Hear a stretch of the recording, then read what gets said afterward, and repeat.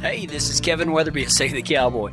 I want you to toe that stirrup, throw a leg over the cantle, take a deep seat, and put your hat down tight. I ain't gonna tolerate no whining or griping, so let's all strike a long trot down that narrow trail and learn how to ride with God. Come on! What you waiting on? Let's go. So, it was a Friday afternoon. I was sitting in my house, way back yonder, before the cell phone age, and there was a knock on my door. And I opened it up, and it was my good buddy and mentor, Ralph Hager. And I opened it up, and I was like, what are you doing? And because I'd spent a long time, about 7 years, starting Colts out at his place, and day working with him and everything, and he said, get your saddle. We got to go. I said, where are we going? Because, man, I got off of work, been working all week long. I had big plans just to veg out, and, here's Ralph saying, hey, get your saddle, we got to go. Where are we going? Sometimes you don't want to do that. He's like, we got to go gather some wild cows. And he just walks off. He says, I'm waiting for you in the truck. So I gather up my stuff, and I grab my saddle and throw it in the back of the pickup. And anyway, we drove about an hour and a half south into, if Ty thought Canosa was desolate, he's never been to Sanderson, Texas. And we drove out in the middle of nowhere, nothing but rattlesnakes and two-headed scorpions and stuff like that, and about 50 wild cows. And so the ranch owner was having trouble gathering them, so we volunteered our expertise, ninja cowboy skills, and went down there. And by the time we got down there, it was dark, but we built a little fire outside, and Ralph had some little ribeyes, and so he sat there and he threw them on the grill, and he had a bunch of corn on the cob, and he wrapped them up in, put like a whole stick of butter and a corn on the cob in foil and wrapped it up, and then just kind of set it on the side of the fire. Oh my gosh, I don't think I've ever had a better meal than that. There was no moon whatsoever. I mean, the stars were shining bright. I mean, you couldn't see your hand in front of your face, but you could sure see the stars. It was just one of those perfect nights. And so we grabbed our bedrolls, and it was a little, I think it was a 2-bedroom, 2-story house, like both bedrooms were upstairs.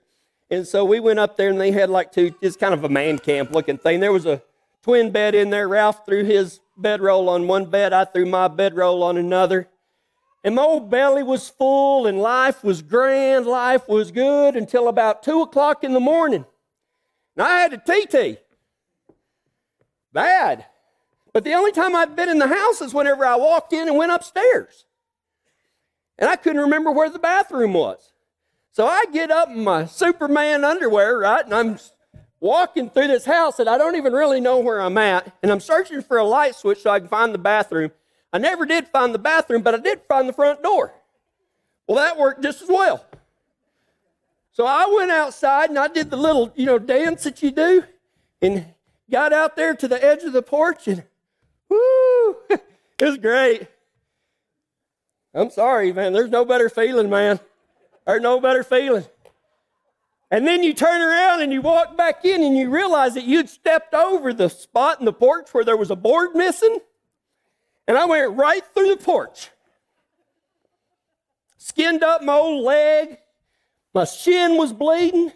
I said some words that Jesus don't like. Got back in there. Couldn't find the bedroom this time in the pitch darkness, but I found a couch. So I laid down on the couch, and I know that there must have been a woman there at some point because there was 42 throw pillows on the couch. So I covered up with those. Went back to sleep. Ralph woke up the next morning, walked in there to find me asleep on the couch in my chonies, covered up with all these throw pillows with my leg bleeding, and he just said, 10 minutes. He never even asked. We had a great time. Gathered the cattle. No big deal. It turned out to be a great weekend. A great weekend. A lot better then my plans would have been sitting in the recliner, watching TV or whatever you do. But what you don't know is that I had just gone through a divorce. And I was pretty depressed. I was pretty lonely. Now, I was going to work every day. I was smiling whenever you're supposed to smile. I laughed when you're supposed to laugh. I did my job like you're supposed to do your job. But on the inside, I felt like I was dying. And Ralph was the only one that knew it. I often wondered why those wild cattle were so easy to gather. Come to find out they wasn't wild cattle at all. Ralph just used that as an excuse to get me out of the house. See, what I needed to do was get up out of that recliner and be the cowboy that God called me to be. And you need to do that too. See, I call that recliner cowboys. There's a lot of causes of why we might be some recliner cowboys. You might be having relationship trouble. You might be under so much stress that you've nearly given up and nobody even knows. And that just makes it worse. You might be having financial issues or maybe even a crisis of faith. You might be lonely or maybe feel like no one really understands you. You might just feel lost and don't know what to do next. You know your reason why. And God knows your reason why. And today, I'm going to give you 5 ways that'll help you get your butt out of that recliner and get back to being who God made you to be. In Romans chapter 12, verses 11 through 13, the Apostle Paul gives us a great recipe for getting up out of that recliner, getting off of our butts. But I don't want to do this, but I don't want to do that, but I tried that before, whatever. Whatever your butt is, Romans chapter 12, 11 through 13 will help you get up off of it. In the Simplified Cowboy version, this is what it says. Don't be a recliner cowboy. Work hard at what the Lord calls you to do. Keep your eyes on the hope that God sent. Be patient during the pitching and keep on praying. Be ready to snub for those that are in need. And don't turn anyone away from your table. People always tell me, like, I don't really understand what the Bible says to do. Man, that seems pretty simple to me. He starts it out, don't be a recliner cowboy. Don't be lazy in your faith. Be who God made you to be. The first thing he talks about is work hard at what the Lord has called you to do. Work hard at what the Lord has called you to do. Getting unstuck from the chair means doing what God already asked you to do. What has he already quit something? You know, I don't know what God is talking to you about. That's why it's called a personal relationship. I don't know what he's talking to you about, but I know that if you are a believer, he's talking to you about something. You know, maybe he's telling you to quit something. Maybe he's telling you to start something. Maybe he's telling you to finish something. Maybe he's telling you to put more effort into something. Maybe he's telling you to change your attitude. Maybe he's telling you to change your job. Maybe he's telling you all the above. I don't know what he's telling you, but you do. I can see it in your eyes. You know exactly what God is telling you to do, and you know darn well that you ain't done it. Or maybe you've tried it for a few days and then you quit. Kind of like that diet plan, or that eat more plan in my case. You know, you're never going to move forward. Listen to this carefully. You're never going to move forward until you do what God has already asked you to do. And a lot of times, I'm not going to say that it's not a big deal, but you know, most of you, he hasn't told you to sell everything and move to Africa, okay? Most of us, he's not doing that. That may come later, but he's been working on you about something, and you know it. You've been doing something that you know you shouldn't do, or there's a change that you need to make, or whatever the case may be, you need to go do what He has told you to do. You're not going to move forward until you do. Work hard at what the Lord has called you to do. The second thing that Paul tells us is to keep your eye on the hope that God sent. Keep your eye on the hope that God sent. What does that mean? Man, our hope, keep our eye on the hope that God sent. Who did God send? He sent His Son to live the life that we can't, to make us right with God, so that we are credited with what Jesus did, not what we do, and that's why it's called good news. We got to keep our eye on Him. He is the only one who can get you through the hard times, people. Y'all heard me say it time and time and time again. You know, people when they're going through hard times are like, well, I guess all we got to do now is pray. You idiot, you should have been doing that from the start. Maybe you wouldn't be in this predicament if you didn't. And I've been there, I've done that. He's the only one that can get you through the hard times, man. Where's your hope? If you don't know where your hope is, you don't know who Jesus is. He's the only one who can do for you for what you cannot do for yourself. You can't be right with God without Him, because God laid out all the requirements to be made right with Him. It was called the Law of Moses. And while it showed us how to be right with God, it also showed us that we can't do it. That we needed a Savior. We needed somebody to do it for us. And that's why He sent His Son to do it. He's the only one. Jesus, our hope, is the only one that can do for us what we cannot do for ourselves. Jesus is the only one that can forgive all of your mistakes and set you back on the path that you should be on. He's the only one that can get you back on that narrow trail. He is the narrow trail. We got to keep our eyes on the hope that God sent. Yeah, we got to work hard. We got to work hard at what He's called us to do. I don't know what He's called you to do, but I know He's called you to do something. He's working on you on something, and you need to get up out of the recliner, get up off your butt, and do that. I didn't say it would be easy, but it will be worth it. He is the only one. Jesus is the only one that knows you completely and loves you beyond reason or expectation. Think about that. You know, because all of us, we try not to.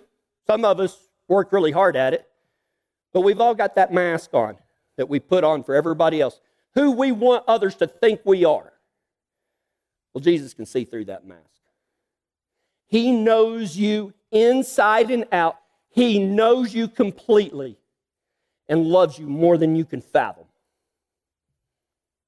He loves you unconditionally. You say nobody understands you? Yes, there is one. There is one that understands you. So yeah, we got to work hard at what the Lord has called us to do. We got to keep our eye on the hope that God sent. The third thing that we got to do is be patient when the pitching starts and keep on praying.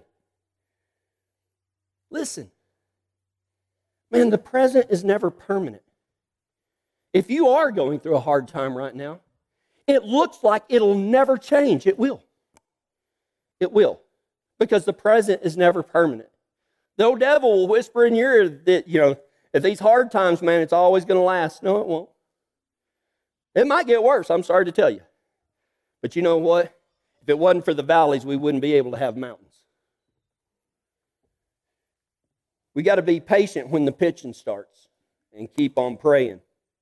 When we wait on the Lord, be patient in the pitching. When we wait on the Lord, what does the Bible say? It says we are lifted up on wings like eagles. We will have our strength renewed. We run and do not become tired. We will walk and not grow weary. Does that sound like your life right now? that you're soaring on wings like eagles, that you have a strength inside of you that's been renewed, that you can run and not be tired? Or would you just say, no, I'm tired. I'm tired. Be patient when the pitching starts and keep on praying. You know, prayer is a conversation with God, not a shopping list. It's a conversation with your dad, your heavenly Father. You ain't got to talk all fancy with him. You ain't got to say some magical words like, throw in, hallelujahs and all that stuff, man. Talk to him like you'd talk to the greatest daddy ever, because that's what he is. You can tell him your hard times. He already knows. You can tell him that what you're struggling with, he already knows. But verbalizing that to him has a soothing effect. And I think that we trade our troubles for his strength when we go to him. Be patient when the pitching starts and keep on praying. So how do we be patient? That's tough. Ain't very many people mastered that. Well, here's some tips for being patient. Be present. Be present. How fortunate are we right now? Right now. To be meeting with over 100 other people that think like us, that work just as hard as we do, that have the same values, that have the same goals, that have the same dreams, that we live in a country right now where we can meet together and worship God. Man, we have so much to be thankful for. We need to be present in the moment, and we need to be thankful. It's really hard to be impatient if you're extremely grateful. Okay? Tips for being patient: be present, be grateful,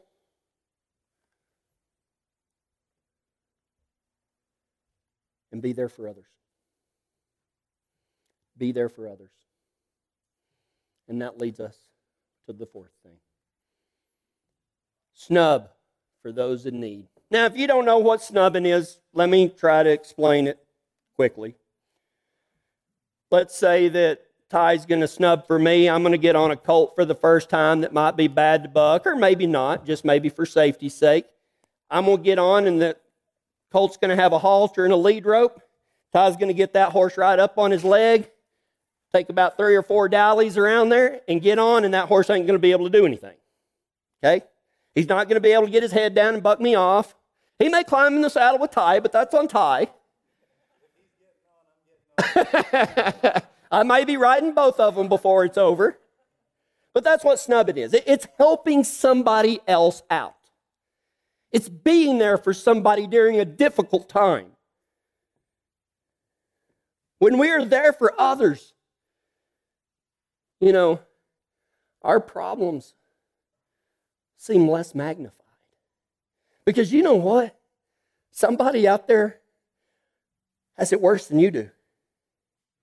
Somebody out there is going through things that makes our problems pale in comparison. Now, I'm not saying to compare it, but when we focus on our own, they seem like the biggest things in the world. But when we go to help others and snub for others, we think, oh my gosh, I might not have it as bad as I do. Now, pain is pain. I understand that, and I'm not making light of it. But when we are there for others, our problems don't seem as big. When we focus on ourselves, our problems are magnified. Our problems are magnified. I read something this week,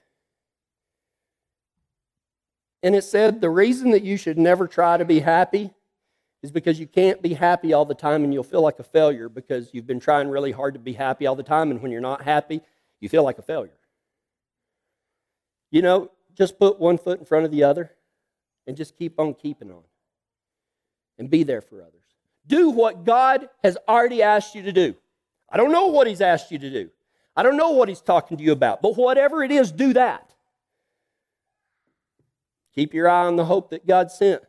Man, is your relationship with Christ, man, is it growing? Or are you searching for it?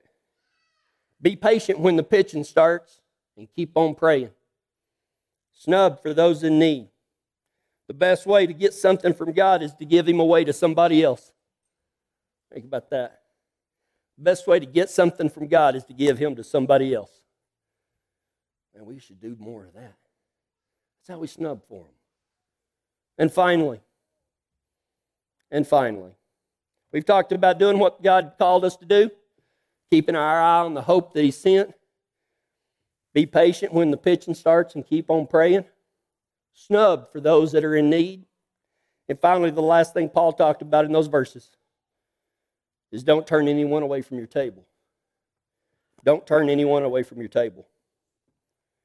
Watch out for who God puts in your path. Watch out for those that God puts in your path. Now, Jesus said that we are the light of the world, right? That we are like a city on a hill. Now, does that city on a hill run around like a chicken with its head cut off trying to find some darkness to light up the night? No, it just shines bright, right? People in the darkness can see the light and they go towards the light, right? That's what you're supposed to do. You want to do something for God, man, just let God's light shine bright through you. He will put people in your path, but when he does, don't turn them away from your table. And that's not just like you're going to feed them a meal.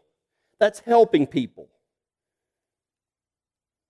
You know, if you know somebody in the hospital, don't come tell me that they're in the hospital. Go see them. If you know somebody that's hungry, don't tell me that they're hungry. Come out to the ranch and get some meat, and you take it to them. If you know somebody needs prayer, don't call me and 50 other people and say that they need prayer. You hit your knees and you pray like you've never prayed in your entire life for them. Now, I'm not saying that you can't ask for prayer for somebody, but you know what? I think a lot of times at those prayer deals is we just it's a pass the buck prayer. Well, you know, Kevin, I really need some prayer. Hey, Ty, old Billy Bob needs some prayer. Ty's Mitch, Billy Bob needs some prayer. None of us prayed for him, but we sure told everybody else to pray for him. It would be better if you never mentioned it to anybody and just hit your knees and prayed for them. Don't turn anyone away from your table. If God puts them in your path, you take care of it. If you need some help, let us know. We'll snub for you.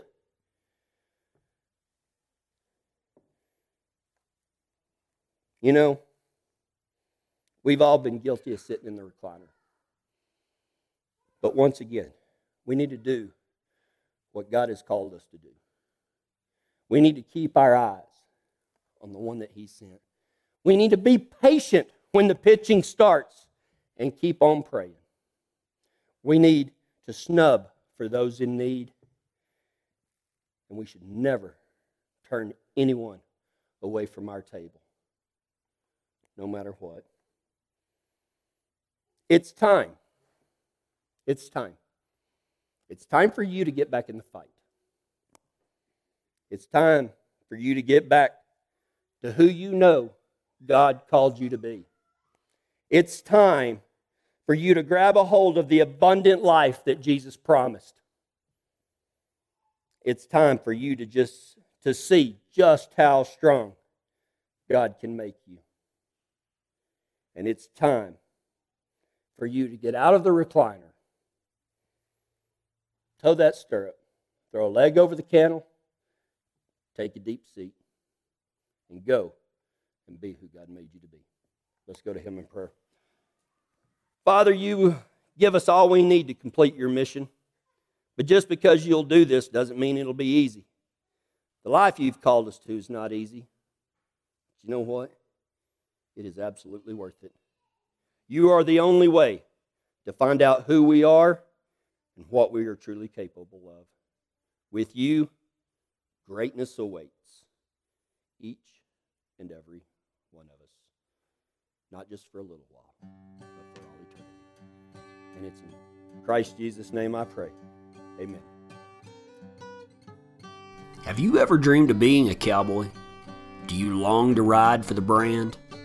If you're one of those rare individuals, then we at Save the Cowboy have something just for you. We believe that you are capable of more than you ever imagined. We are offering you the chance to ride for the Lord and save the Cowboys Long X Ranch. We can show you how to be stronger, go further, and ride harder than you ever thought possible. And you know what? We just happen to have a spot for a cowboy. You ready to saddle up?